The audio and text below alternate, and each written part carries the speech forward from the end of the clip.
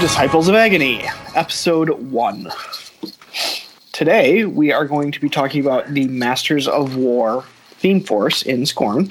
I am Brian, one of your hosts. I'm Stan, one of your other hosts. And I'm Peyton, your other host. Yay, we made it. We did intros, and now we're going to go on to our gaming tenures, kind of talk about who we are, what we've done, why should you care about what we have to say. Honestly, you shouldn't. You should make your own opinions, but that's just me.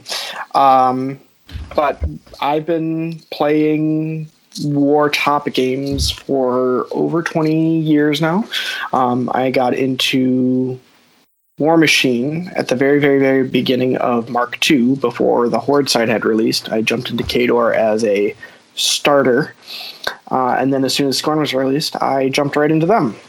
And I kind of bounced between them for a while. And I've been...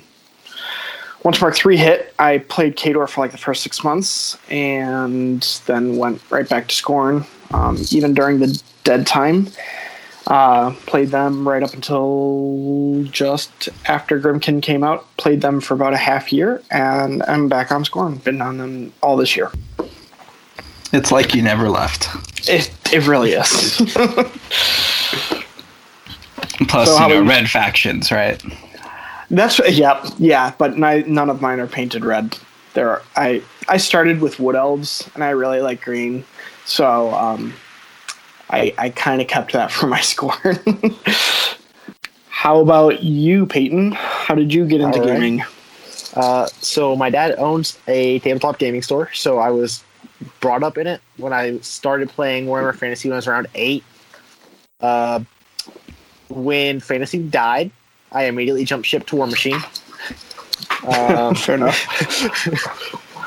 That was right around the time that the Air Disc came out. I played, and I've been playing Scorn ever since. I had like about a 4-month hiatus to Mercs, and then decided I didn't like Mercs, so I came back to Scorn.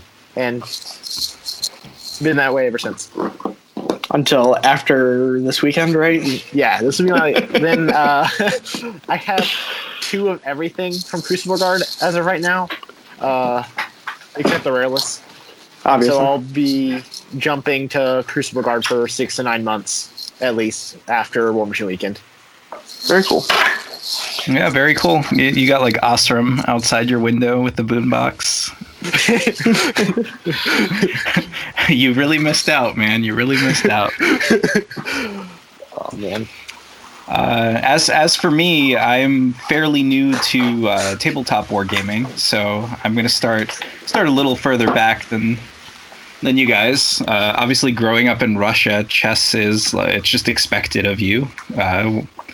So that was kind of my first serious strategy game, and obviously a pretty good jump off point into War Machine.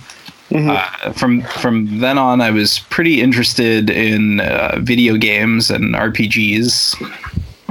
Picked up a Sega Genesis, and Shining Force, King's Bounty, Populous were probably the 3 main games that really caught my attention as far as tactical RPGs go and God games.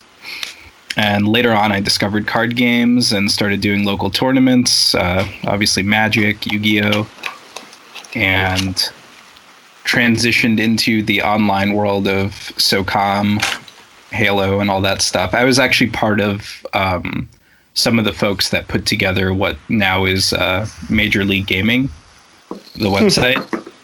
Yeah, it all started with SOCOM, actually. It was just called SOCOM Battles, and then eventually got bought by MLG and is like the premier pro tracking thing for games right now.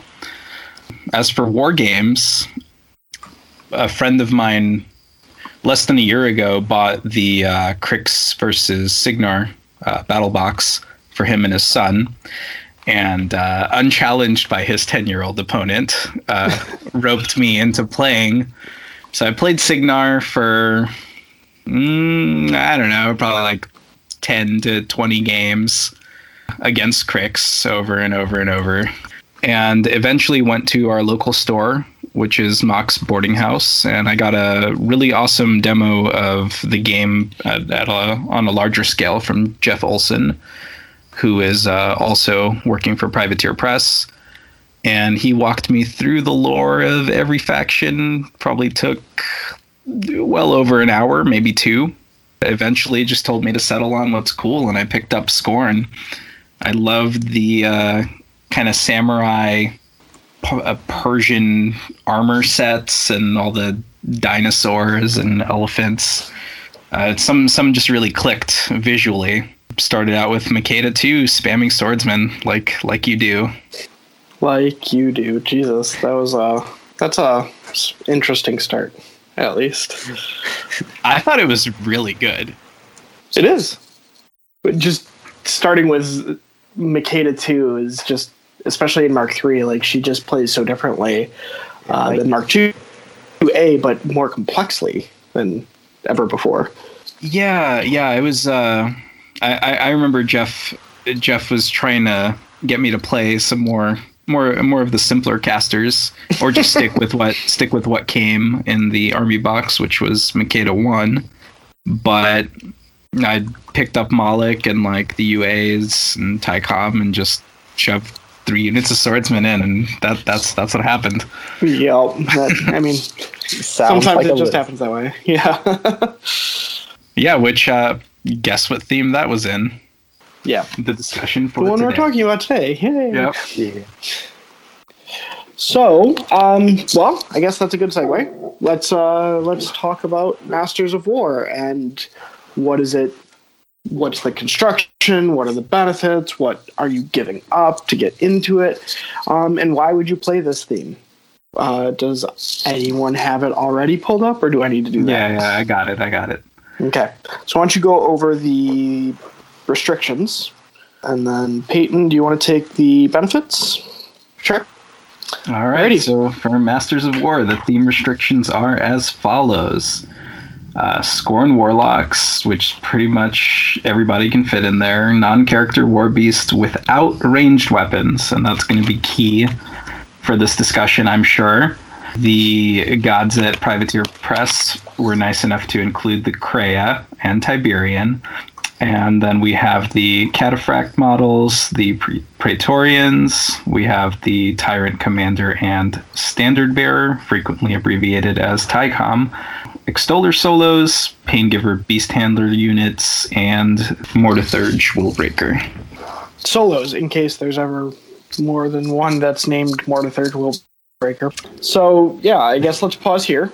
You kind of already talked about it a bit, but War Beast without ranged weapons basically negates both of our Gargantuans, which is kind of a big deal.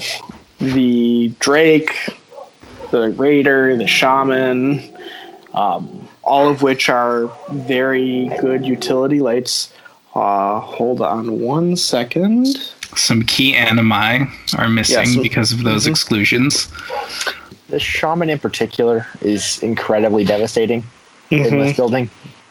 Yep, you're always like, oh, I have 8 points left, and I can slap in that Oh, boo. Yeah, typically when I play the theme, I have a shelf set up of all my models, and I can see the shaman extending his hand out towards me in his pose, and I look back and send my hand out as well. I wish I could take you. I would if I could. Yep. Every time. What else are restricted? So no Venators. Like, the only shooting we've got are Incendarii and Arcuari. And those aren't really both that of which high are up. Contenders for the worst units in our faction. Arguable, but sure. We can have that discussion. I think the 2 others in that discussion are also in this theme force, but And I will, just for the sake of finish reading out the theme bonuses, because we can discuss minions as potential ranged options. Mm-hmm. So this army can also include 1 minion solo and 1 minion unit that will work for Scorn. The minion units can have attachments, including a ranking officer. For every 20 points Praetorian models and units, you get a free Praetorian command attachment or Tyrant Commander unit. Then you get +1 to your starting roll, and you get takedown on warrior models. Okay, so let's pause again. And, do we want to talk about the minions options that we could throw in there for ranged? Or do we want to kind of just talk about the bonuses and then talk about everything as a whole? We can talk about everything as a whole, I guess. So, +1 to go first, always a great benefit. This theme, like we've already said once, very lacking on the ranged options, and if you're going the Cataphract route, very slow. So you kind of really want to go first to be able to at least eat up some board space. And the takedown is very clutch. It's probably one of the more underrated theme benefits in my eyes, just because you can RFP army-wide, and you ignore tough army-wide, which is... I mean, with all the tough proliferating, and it's not limited. So, like, we'll bring it in later, but like with the Exalted CID just wrapped up, we have tough, no knockdown immortals. Well, in this theme, you can't make a tough roll. Period. It's also not limited RFP, to living, which limits soul collection. Yeah, Yes, arguably this theme benefit, and it's not just seen in our faction, is something that limits certain abuse cases from appearing in the meta. Mm-hmm. I do think that having 3 entire theme forces that grant RFP is definitely a reason why you don't see more Ghostly as it is now. I agree. I mean, sort of. Also, people don't like playing with nerfed things, so they kind of just dropped it like a hot potato, even though it's still very Not good. us Scorn players. True. Yep. So, your guys' thoughts on this? I've kind of said some of mine. What do you guys think? Well, +1 to the starting roll. I mean, we don't get any way to get that in hordes outside of a theme benefit. So that's obviously amazing. Mm-hmm. Takedown, just the sheer flexibility of how it's used and the fact that it's army-wide is a very powerful tool. It's definitely why these benefits, maybe even more so than the models and the restrictions, are why you consider the theme. So the combination of +1 to go first and what I consider the main unit for this theme force, which is Ferox, the combination of these two abilities just pushes the table. You're able to gain enough table space to threaten their deployment line top of 2 or top of or bottom of 1, I guess, which is an incredible ability for a melee unit. Agreed. Yep. Going back to the minions options, I have one particular unit that I take with my Masters of War list, but we'll get into that in a second. Is there any one that like really pops out at you guys that you want to take? I mean, it depends on casters, really. Like the Brigands, if you need Craft Talisman ability or you're looking for guns. On the topic of Craft Talisman, I think that is changing with our pre-release. Every Morgul 3 list and Morgul 2 list I built Masters of War had a unit of Bone Grinders in it. However, that is very quickly changing.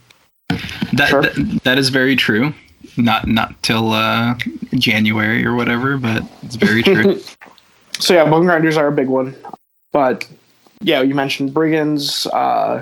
Crooks. Valkyries are pretty clutch also. Valkyries are very strong. The 3 shield guard straight points is amazing. Yeah, it's pretty good. But, the points are awfully... They disappear fast, we'll say. So, we've talked about the limitations and the benefits. So, what are some lists that we really like with this? Real quick, I just wanted to... Did we go over what the free card choices were? We did, right? I would assume so, because that's with the benefits. Yeah, I just want to talk about how limited that is in this theme specifically. Obviously the Tyrant Commander is the highest value free take you can have, and it's tied with Forecash. Yeah. Yeah, He's but we don't really talk about our medium bases. Touche. So I mean, that's a powerful unit to take 2 of, right?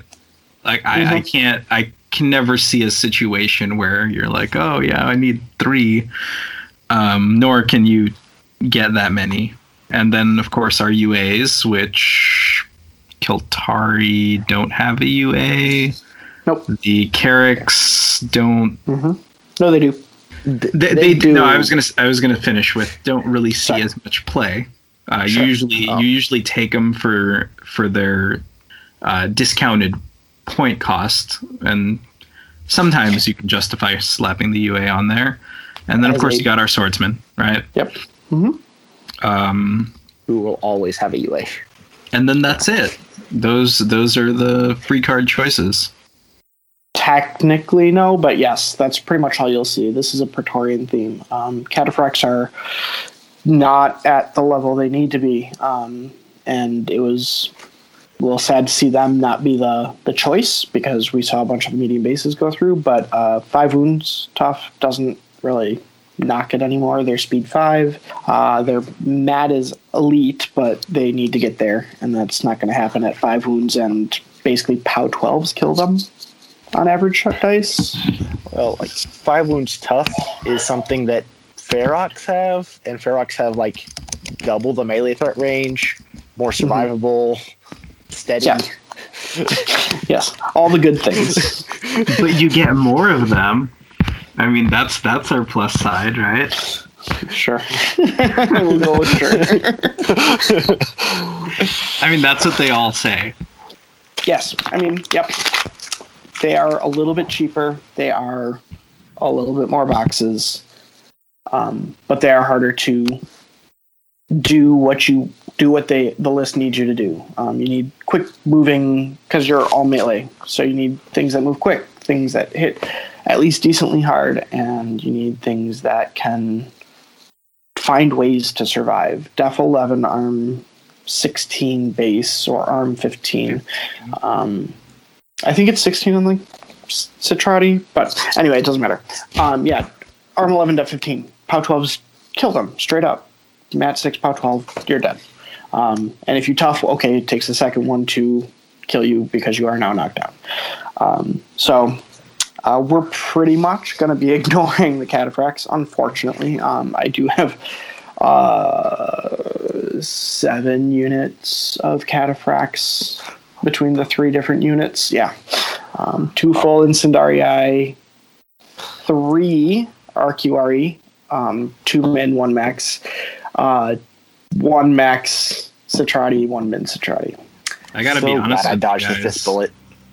Mine are like in some weird state of broken, rattling around the box. I don't have them all, but they're like I don't know. Spears are broken in 3 different places, and I just haven't cared to address that. Yep, I understand. I played Fist, so I did.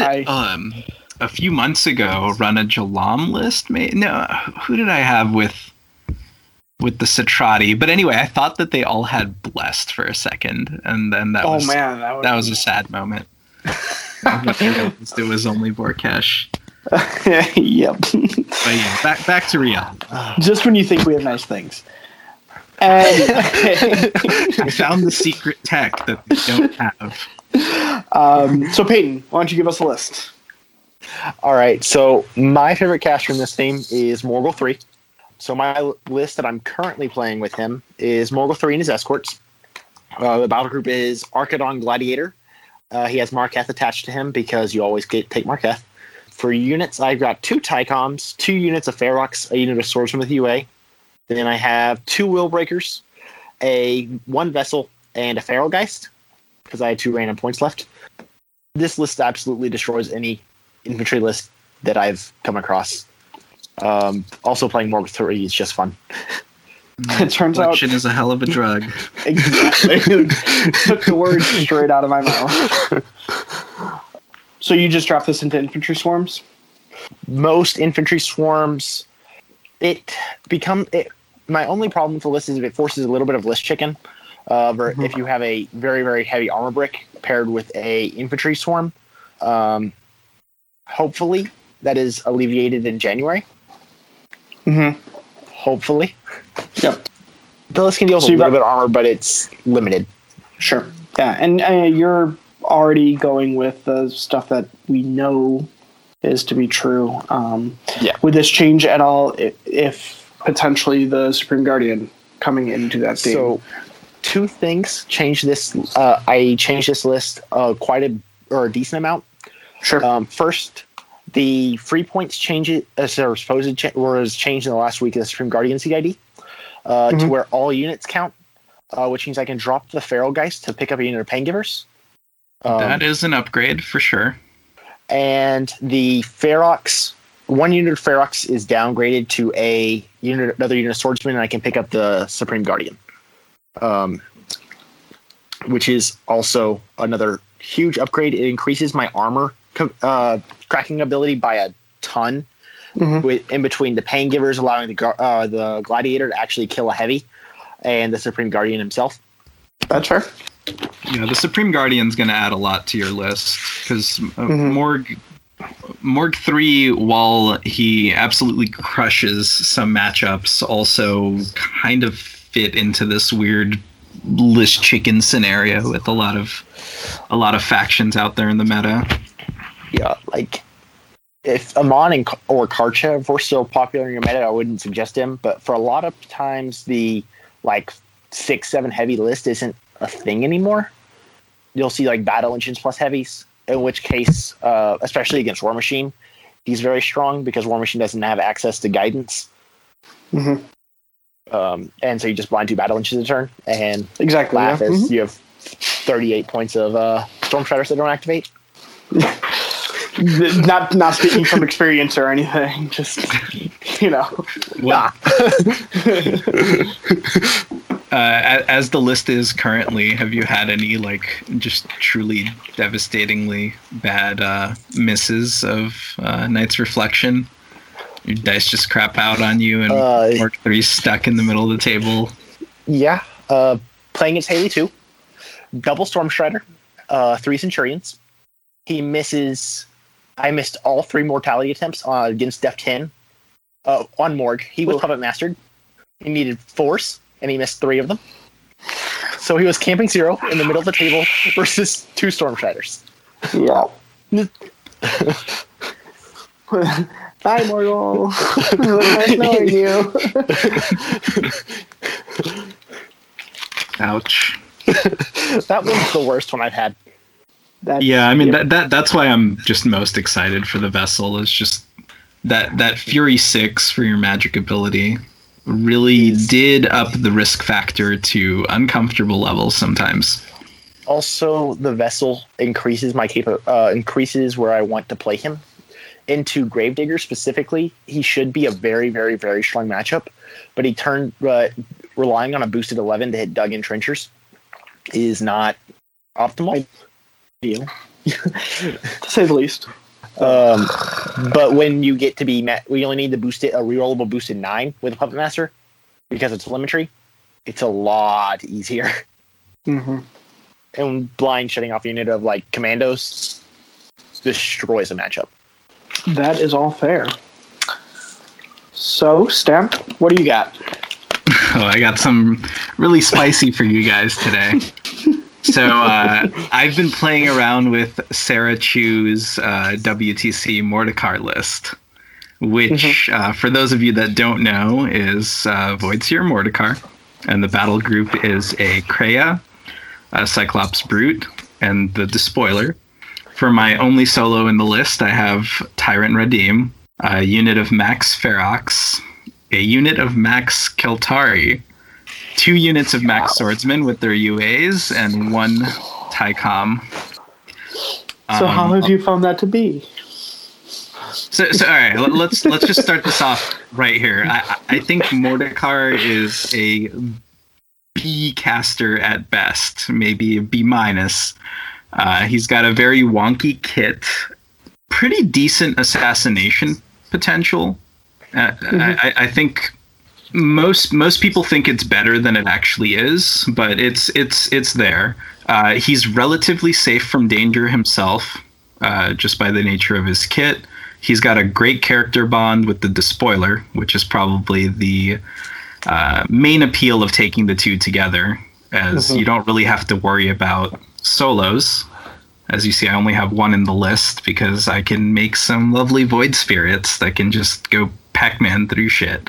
It turns out takedown and overtake and 3 dice to hit and 3 dice damage is pretty good. Pretty good. Teleporting and all that stuff, 8 inches. It's not too shabby.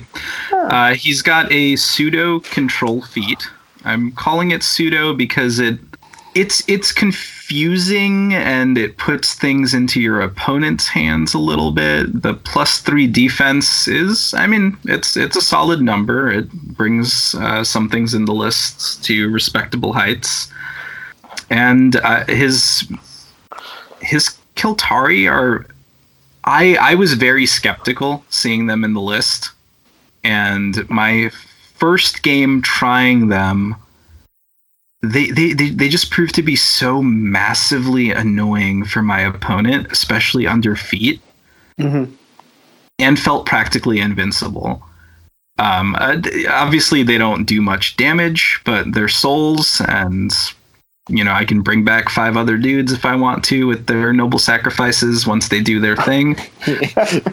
And as for the primary win condition of Mordekar is in part to his recursion ability, which favors attrition. Yeah. Of the few games that I have gotten in with him, I've also had a few where I've just caught people out on scenario. I've definitely seen that a lot with Mordekar.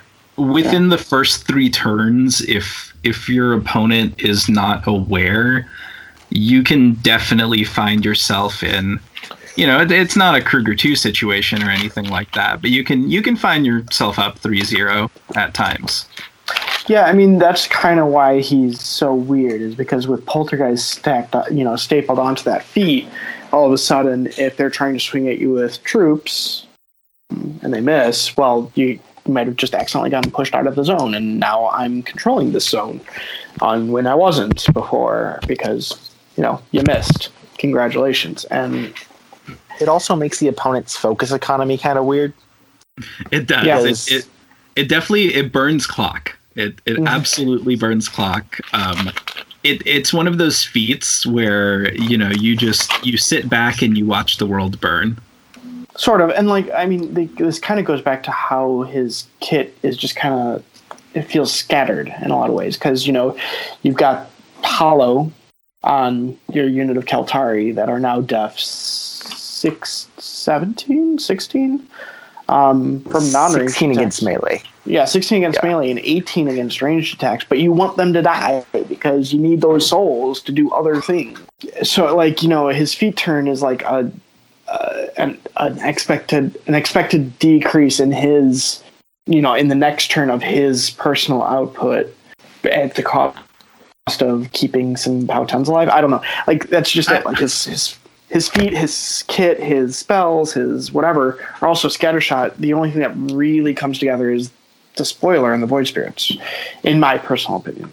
I don't know. I think Mordekar is like Batman, and he's got a fancy tool belt, and he's just throwing things that pop and explode and, let out smoke in random places. So, your opponent's busy with the Kiltari, and Despoiler's just creeping up behind the building and suppressing their caster or getting ready to spawn some Void Spirits. And then the Host spell. Host of Shadows? Yeah, that gives Ghostly. Yep. So Despoiler can then walk through that building, correct? Correct. Yes. So you got fun things to do. Don't get me wrong. I think there's fun things to do. Fun, yeah. But he's all over the place, and Host of Shadows really pushes a battle group, but the rest of his kit really, really pushes not having a Def 10 battle group. Absolutely. Absolutely. No, there's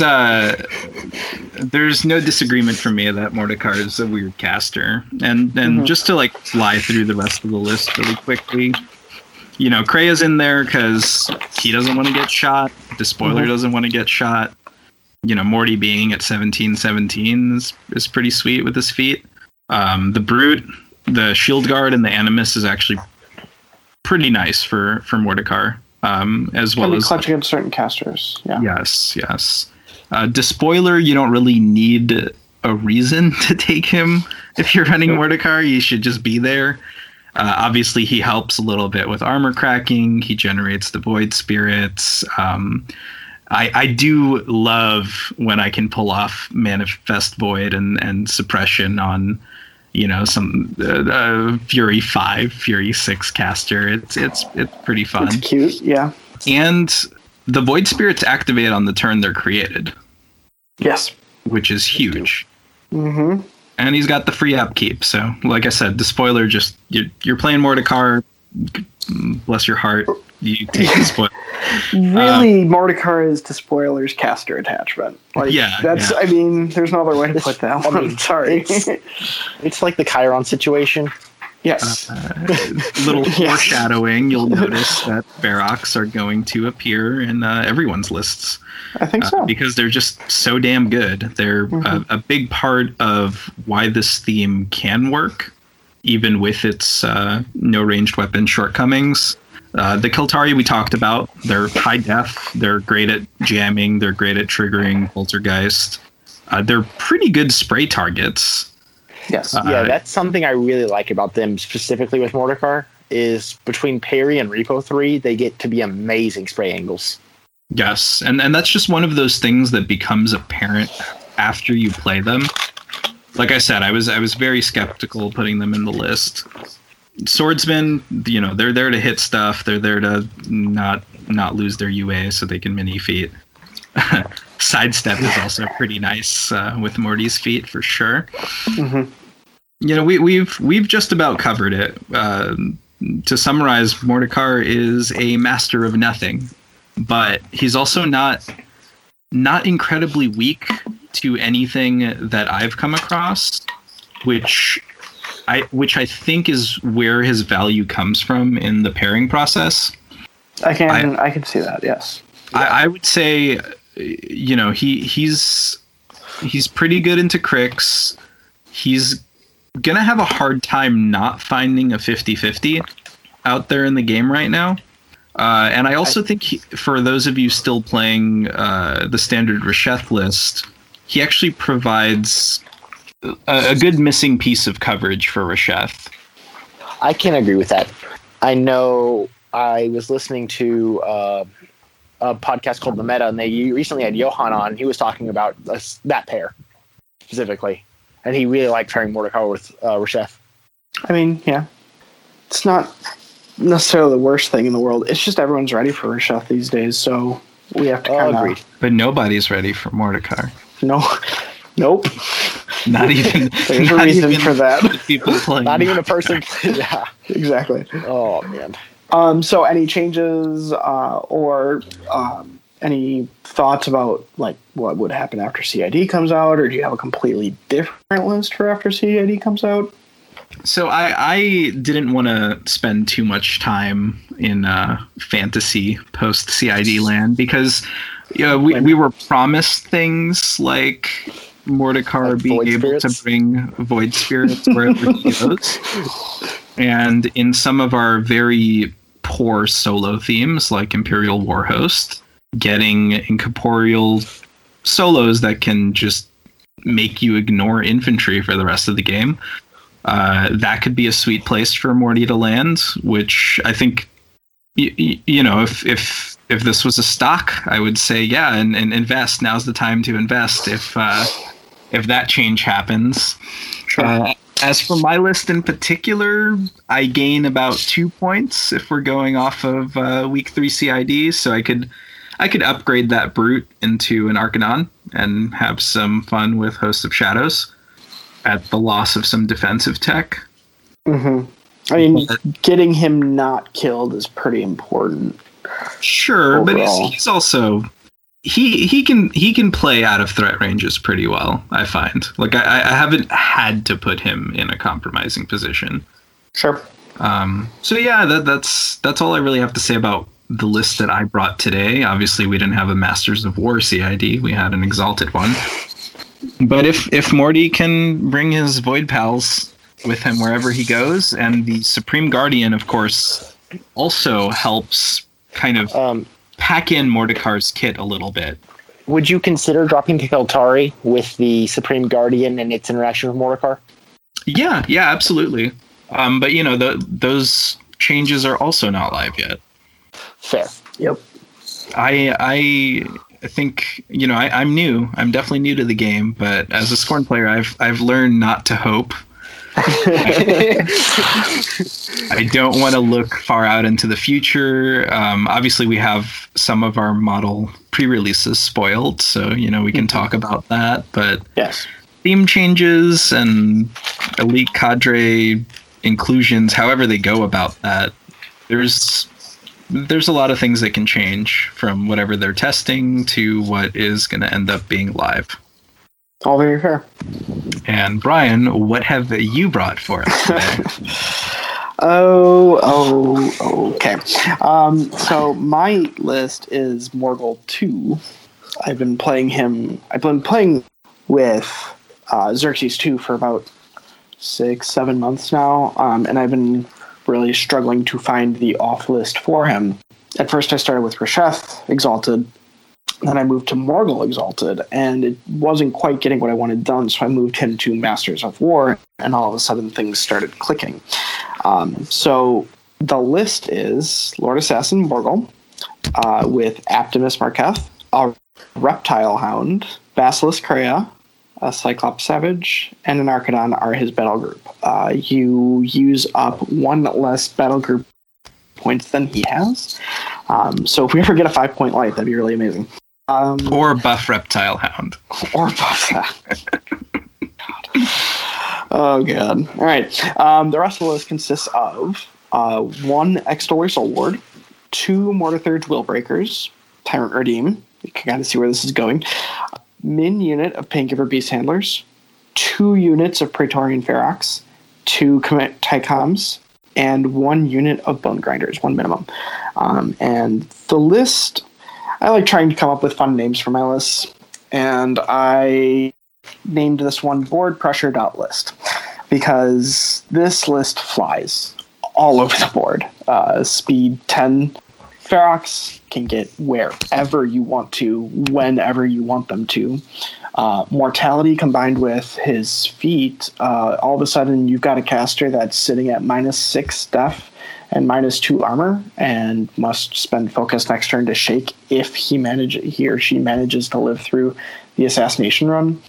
Marketh allows you to throw out that extra mortality or even a flesh hooks to stop things from getting on Morgul when you have to put him in a compromising position.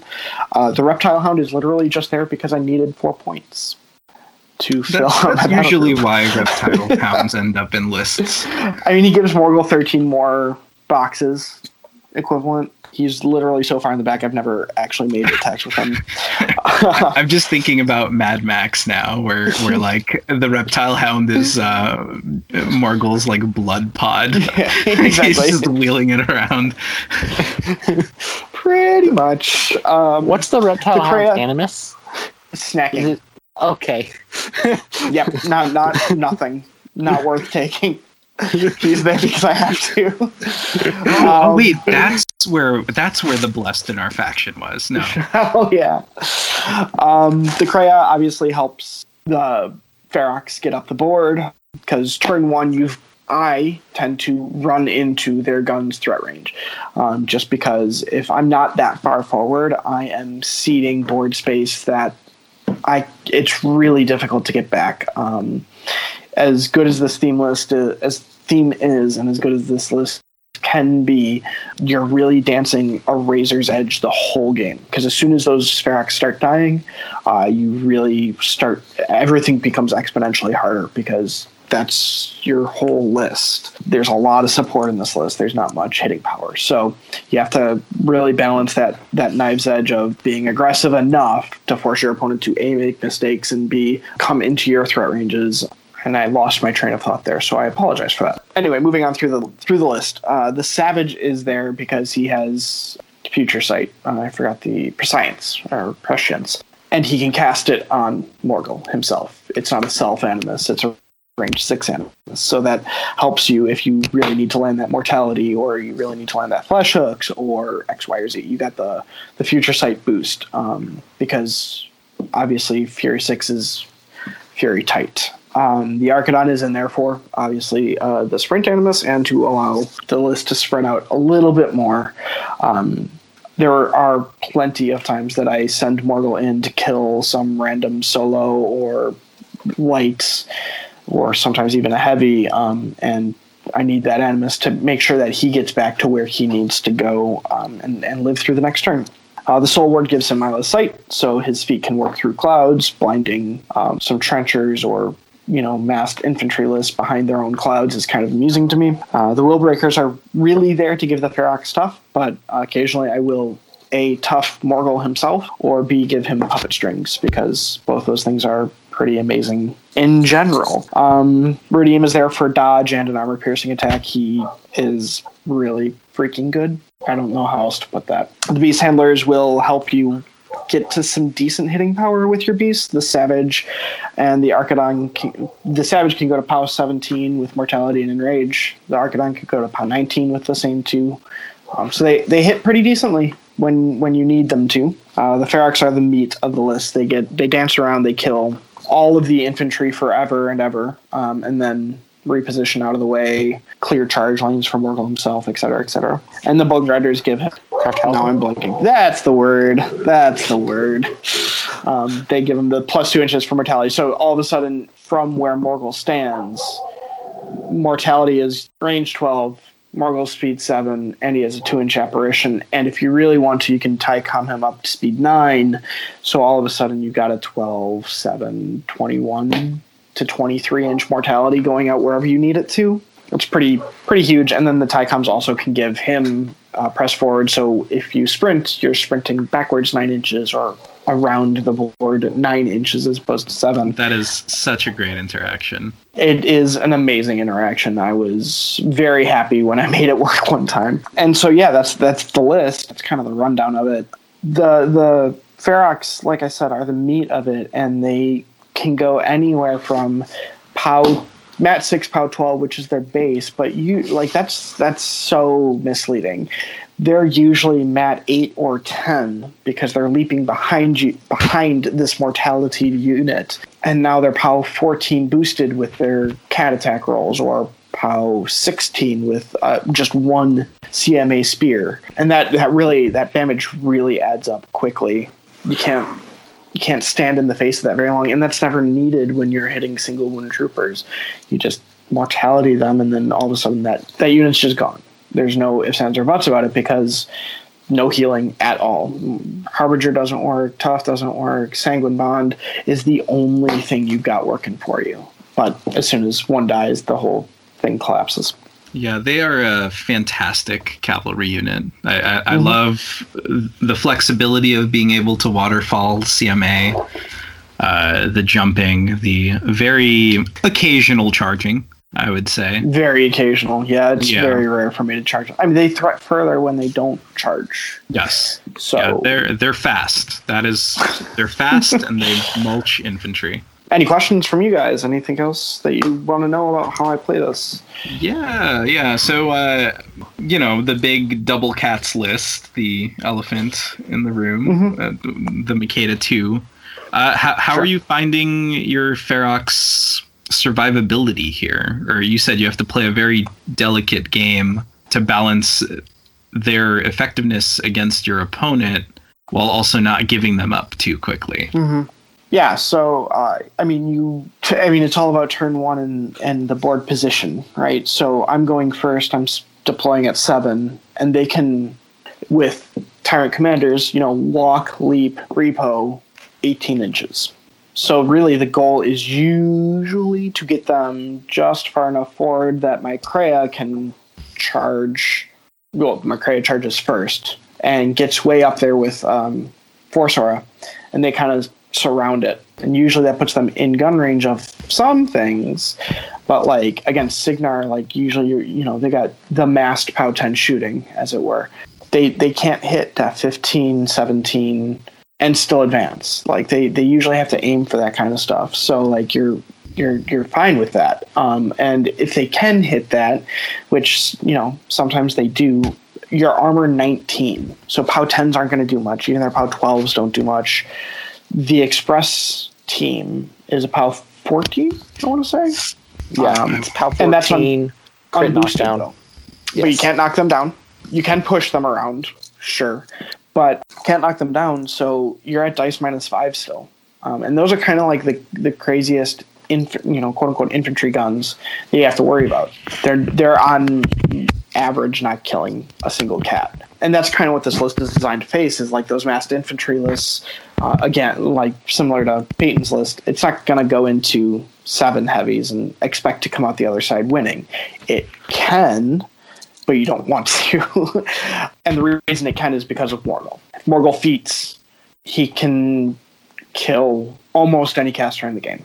And sometimes he doesn't even need to feat. Any good stories of high camp or high box target that Morgul himself is taking? Scar 3. Yes, exactly. I killed a Scar 3 on 3 camp. And it did come down to the last die roll, but the chances were actually like I threw it an odds machine afterwards, and we were like, how common should that be? And the answer was over 50% of the time.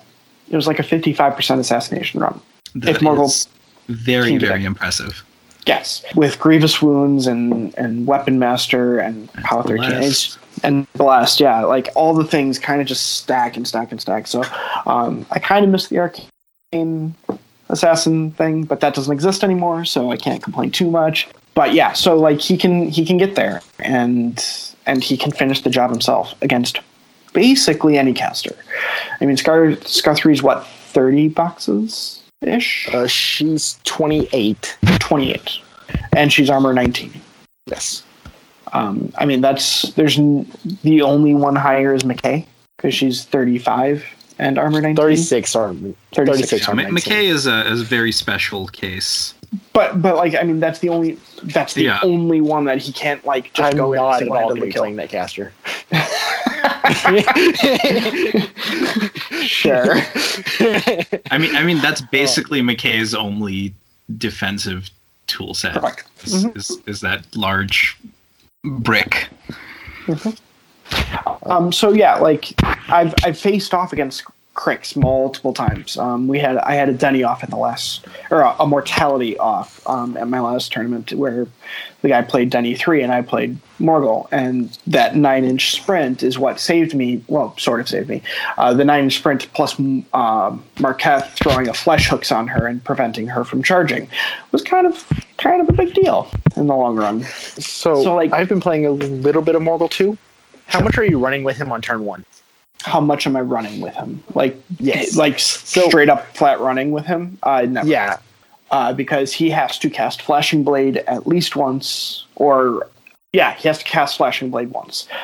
Because I kill both the Tycom. Yeah, I kill off both the Tycom banners and throw them on Marketh.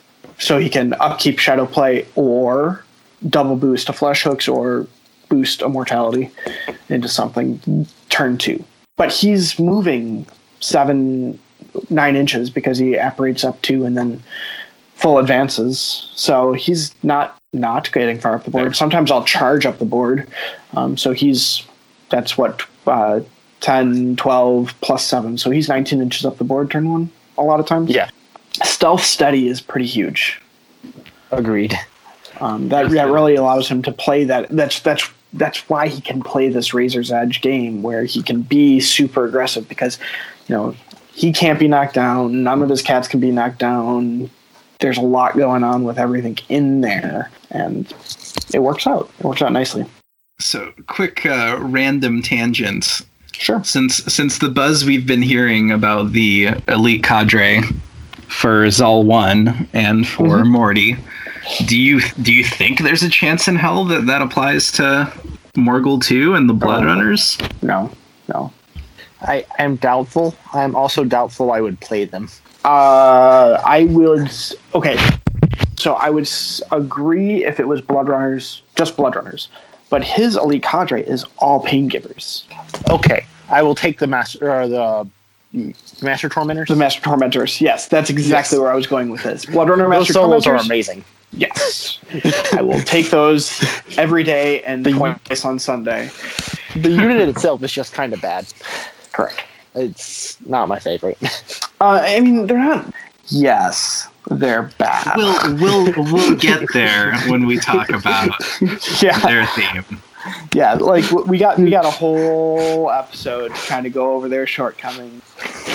I don't see it for him, just because there's a whole theme that has them, and one of the reasons that I don't even really see the elite quote unquote the elite cadre going through.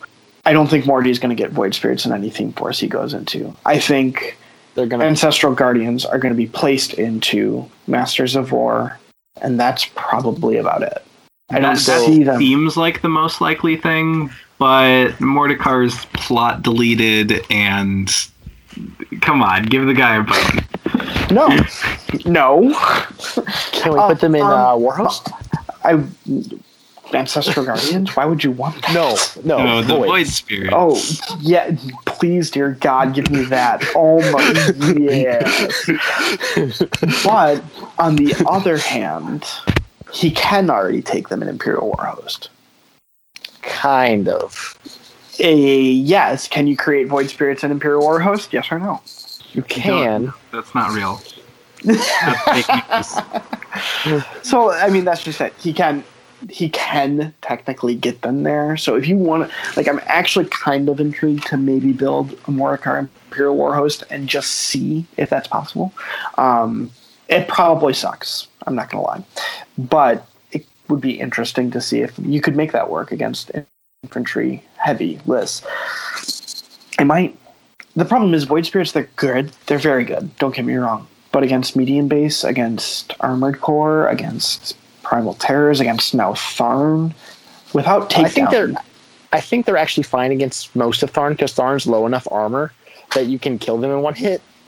Sometimes, yeah. I mean, they're only armor 15, so your dice off 3. Looking for boosted 8. But all it takes is 1-7. And they get tough. You're not wrong. They do get their tough now. They do. In Imperial Warhost. So you're banking on trying to chain together a bunch of 33%ers. I would love to see the day where we see Tharn versus Morty Imperial Warhost. I can make that happen. So all of us have been playing Morgul too. He's a great caster. For the longest time, and the reason why I've been playing him on and off is I've always felt like on paper you see Morgul 2 and he's amazing, right? Like, he has everything he needs to do work himself. He's got the right survival tools, at least as much as you can give him. He's got a fantastic spell list and a really standout feat. Something quite doesn't fall into place. And I wanted to see what your advice would be to a new Morgul 2 player as far as positioning goes. Because oftentimes he slips up, right? Like, he has to get into a spot where he will die, and stealth and steady are not going to save him. So what do you do? The short answer is you throw him into those situations. You see what he can survive and what he can't survive. I just recently made an oopsie and allowed Getarex to get onto Morgul, and then I made 2 tough checks. So, I mean, like, whoops. But also, with that Denny 3 matchup, because I had thrown him up against fast casters that could hit hard, or things that could kill him, even with me doing all these fancy little things, what I needed to learn was that flesh hooks that from Marquette was the saving grace. Now Denny can't charge, she can't auto kill the body blocking Ferox, and she can't get mortality on him anymore. And there you go, game over, because she failed the assassination run, because that was literally her only option. She had 3 boxes left. Knowing, and that's why I was saying dancing that razor's edge, learning the threat. You have to. It's learning your opponent's armies. And that's just part of War Machine, is learning how far does your opponent threat, and understanding, if I'm at the very edge of this threat range, am I safe? And you have to play it once or twice and be like, nope, that was dumb, and don't do that again. And then do it again and remind yourself of why that was done. So one must become assassinated. Pretty much to be the Lord Assassin. Yeah, I mean, the other thing is he threatens, 12 inches, 13 inches base? 13. Yeah. Including apparition. Yes, exactly. Just say, you're in my threat range, and I'm out of your threat range. What do you do? Because most casters don't threat that far. Even Xerxes 2 doesn't threat that far. A lot of casters, he also has this weird position where a lot of times, if in my 3 huge base version of him, if I get first turn, I will dump 3 and run to a millimeter outside of the central forest. And the next turn, go, all right, I'm going to apparition into this forest, charge, kill a thing, feat, mortality, something, and then run away. Mm-hmm. And a lot of times, it causes extremely difficult positioning problems. Yep. It's learning the feat is the biggest thing about him, I guess. Yeah. You're not going to hit the whole army. That's the dream, and that will never happen because of center blocking terrain now. You will get half of an army at best. And you have to learn which half is more important for you to get, and how do you best leverage that. Because his feat turn really is a good indication. After feat turn, you'll know if you've won or lost at that point. Or if you've won, or if you are going to go for a Hail Mary assassination. I guess is the better way of putting it. Because yes, he can always pull off that assassination. Mat 12 is no joke ever. Mat 12 is pretty solid. This turns out. Oh man. So yeah, like learning when and where to feed, learning how to leverage mortality correctly, and learning how to judge your opponent's threat ranges are three of the main things to learn about him. So, Brian, what are you excited for after our CID goes live for this list, or for Morgul 2 in general? For Morgul 2 in general, the vessel will be killer. That is what he wants every day. That's awesome. With my list, I am debating dropping the Bone Grinders for a vessel and maxing out the Paingivers. That would be the only change I'd make. I like the list a lot as it is. I don't want to lose my dodge. I don't want to lose double tough. I don't want to lose my eyeless sight. All that's too good. All of it's too important. All of those tools make him work. Exactly. So, and I can't drop any beasts because I'm already below on beast points. So it turns out my options are a little limited. But yeah, drop the Bone Grinders and pick up a vessel. That would be about it. It turns out Magic Ability 8 is much better than Magic Ability 6. So if you drop the Bone Grinders, would you rather upgrade the Reptile Hound or get Max Paingivers? I would probably get Max Paingivers because that allows me to use their souls a little bit more freely. What you meant to say is you'd put a second Reptile Hound in. Funny guy.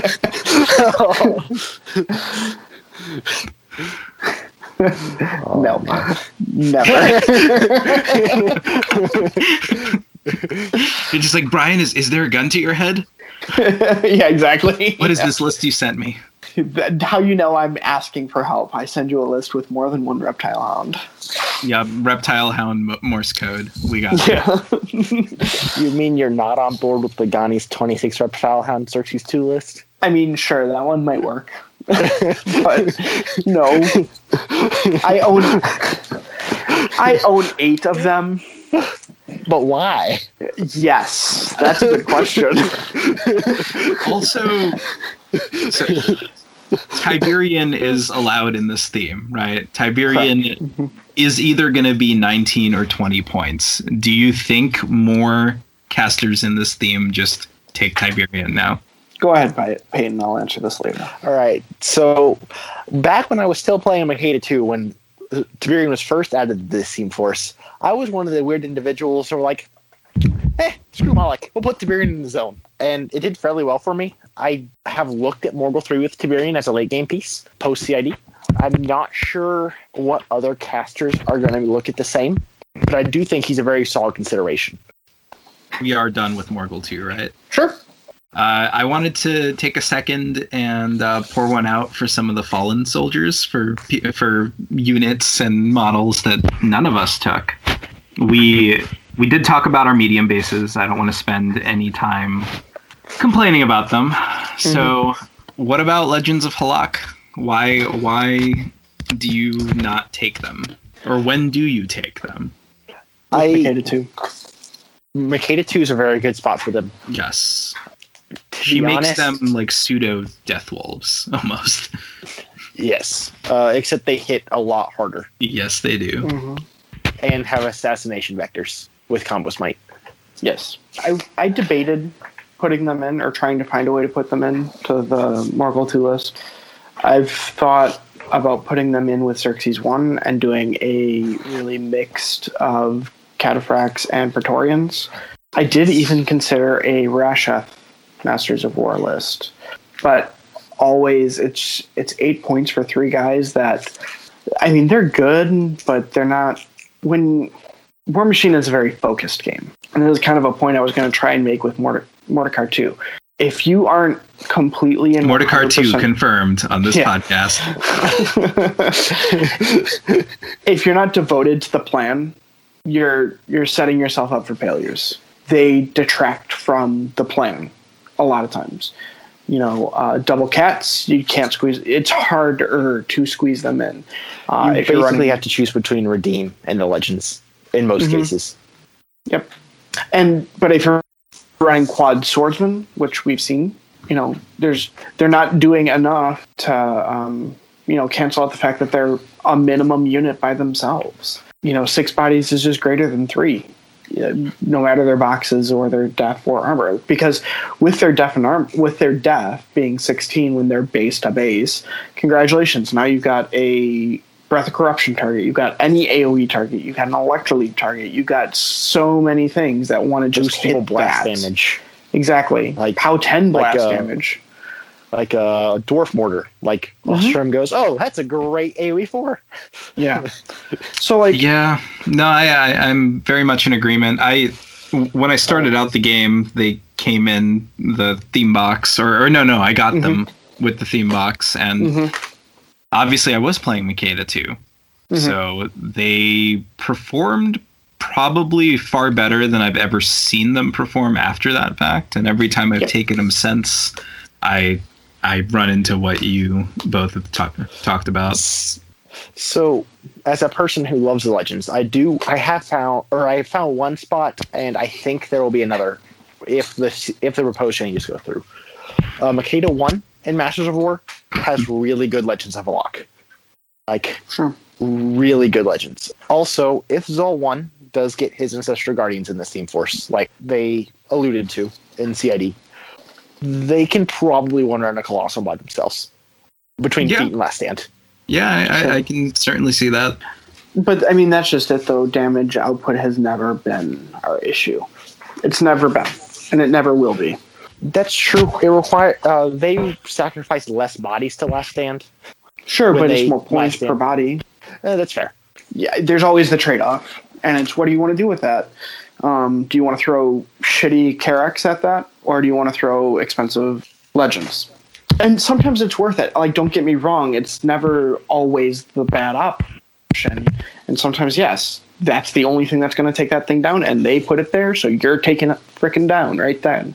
But it's all about opportunity cost, and I don't think they're worth it. Are there any other notable exclusions? I was brave enough to take the Keltari, who probably would have been on this list. I mean, honestly, it sucks that Cataphracts aren't there. Even just another armor or two on the Incendiary and the Arcuari would make them worth taking. Their damage output is very respectable. Having auto fire AoE 3s, very cool. But the fact that they are out threat and die to pretty much any other ranged unit in the game makes them very just bleh. It would be really nice if they got a surprise little patchwork fix. Would be nice, but not expecting. Don't expect. Okay, so let's move on to the last little bit. Do we have any games lined up? Well, my local game night is tomorrow.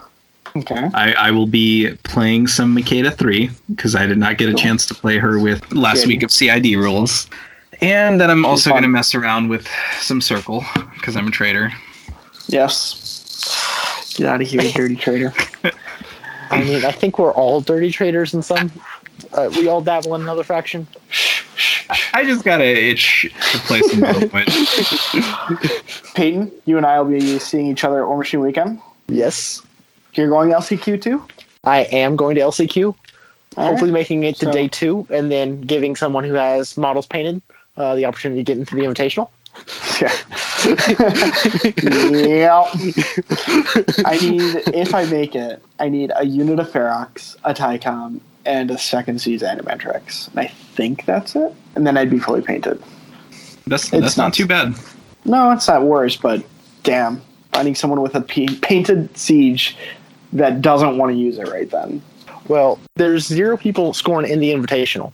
So, yeah, I know. Yep. Surprise! Yep, surprise. So, surprise. Our best list is... Go ahead. Peyton and I are going to be going to War Machine Weekend, and this will probably be out long, or not long, but after that. So I got like 5 games in there, pretty much guaranteed with LCQ, and then I'll probably play 15 to 20 more throughout the weekend. Yep. My goal is a minimum of 15 to 16 hours of gaming each day. Nice. Sounds like a con. Yeah. Oh, it's a fun one. I'm sad you're not making it this year. Hopefully there's one next year. We're kind of on that. We don't know yet. But if there is one, we should definitely plan on that. Yes, I've heard wonderful things about War Machine Weekend from people in the community. Just unfortunately didn't line up with my personal travel plans this year. Yeah. I will be at LVO, but that is many, many months away. For sure. Do we have anything on our painting tables? I know I personally have had the Legends, funny enough, on my painting table for the past 3 or 4 months, but, we'll get there eventually. I'm working on Tiberian right now. Nice. Actually, there's a couple of models in various stages of sketch style. So I'm trying to bulk paint all my Immortals. Mm. And Tiberian is fairly time consuming. I expect to be able to bust out an Immortal a day or more once I get going after finishing him up. Sure. Peyton? 2 of everything in Crucible Guard. There. Well, good point. We would like to thank Line of Sight for hosting our podcast. It's great of them to do this. I hope to see more expanded podcasts in the library soon. And what else did we want to do? Thank you guys for doing this with me. I appreciate it. Stan for recording and editing, Peyton for hopping on along with us. You can email us at disciplesofagony@gmail.com. You can tweet at us at disciplesofagony, and you can find us all on Discord. I am Optimus Pook currently on Discord. Stan, what are you? I am Type 2 on Discord. I don't have diabetes, don't ask. And I am PR Priest on Discord. With that, thank you for listening to our inaugural version of Disciples of Agony, and we hope to see you again. Have a great night. We now consecrate the bond of obedience.